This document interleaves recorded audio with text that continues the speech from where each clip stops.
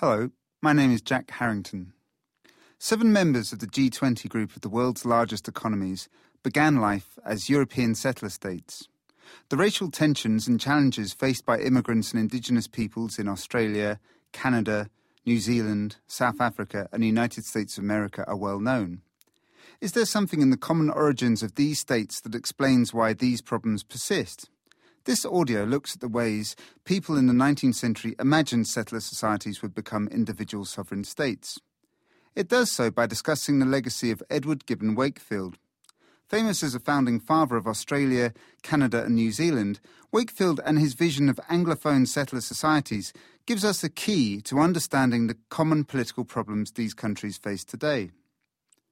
In terms of scale, the 19th century was an era of unprecedented European emigration, with 60 million people leaving Europe.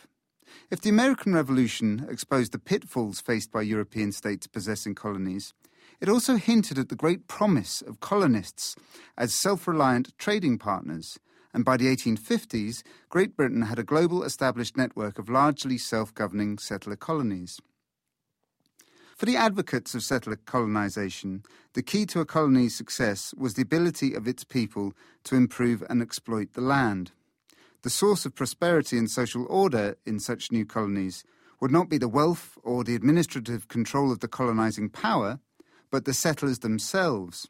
As Adam Smith wrote in The Wealth of Nations, the colony of a civilised nation, which takes possession either of a waste country or of one so thinly inhabited that the natives easily give place to the new settlers, advances more rapidly to wealth and greatness than any other human society.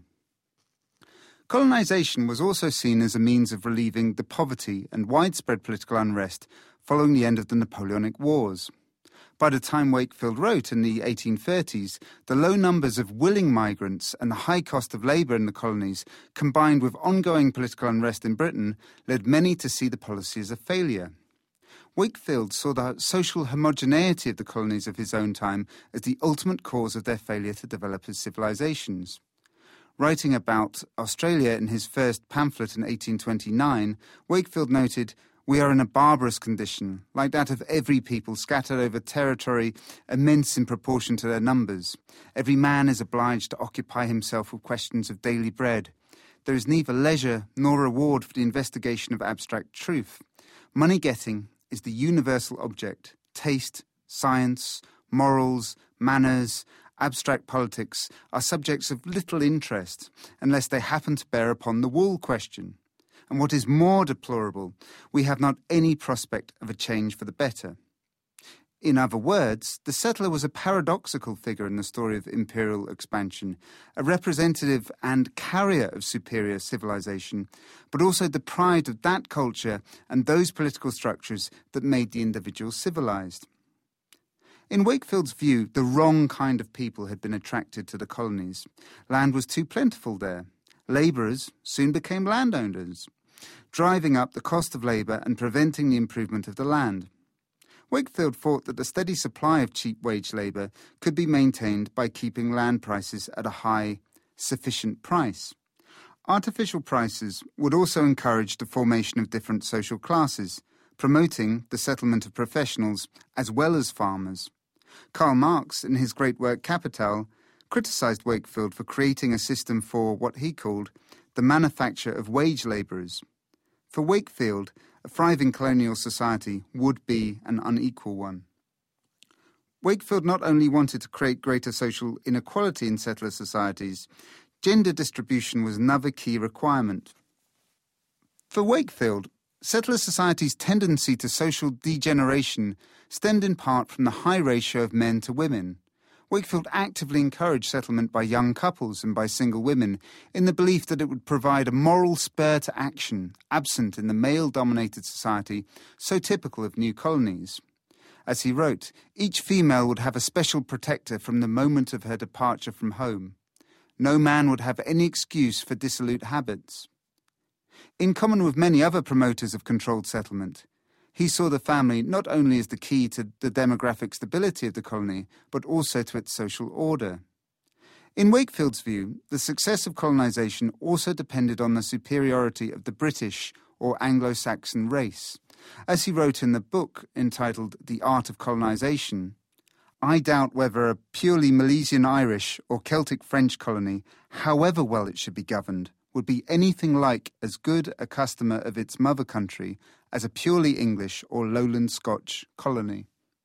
His use of phrases such as Celtic French or Milesian Irish remind us of the extent to which white national identities were fragmented, overlapping, and highly politicised in the period he wrote. Wakefield's writings reveal the insecurity about European civilization that underpinned settler-state formation in the 1850s and 1860s. The growth of settler colonialism prompted new understandings of the role of the citizen and the state in those societies. In part, this was necessitated by the physical situation beyond the confines of the mother country, or metropole as historians call it.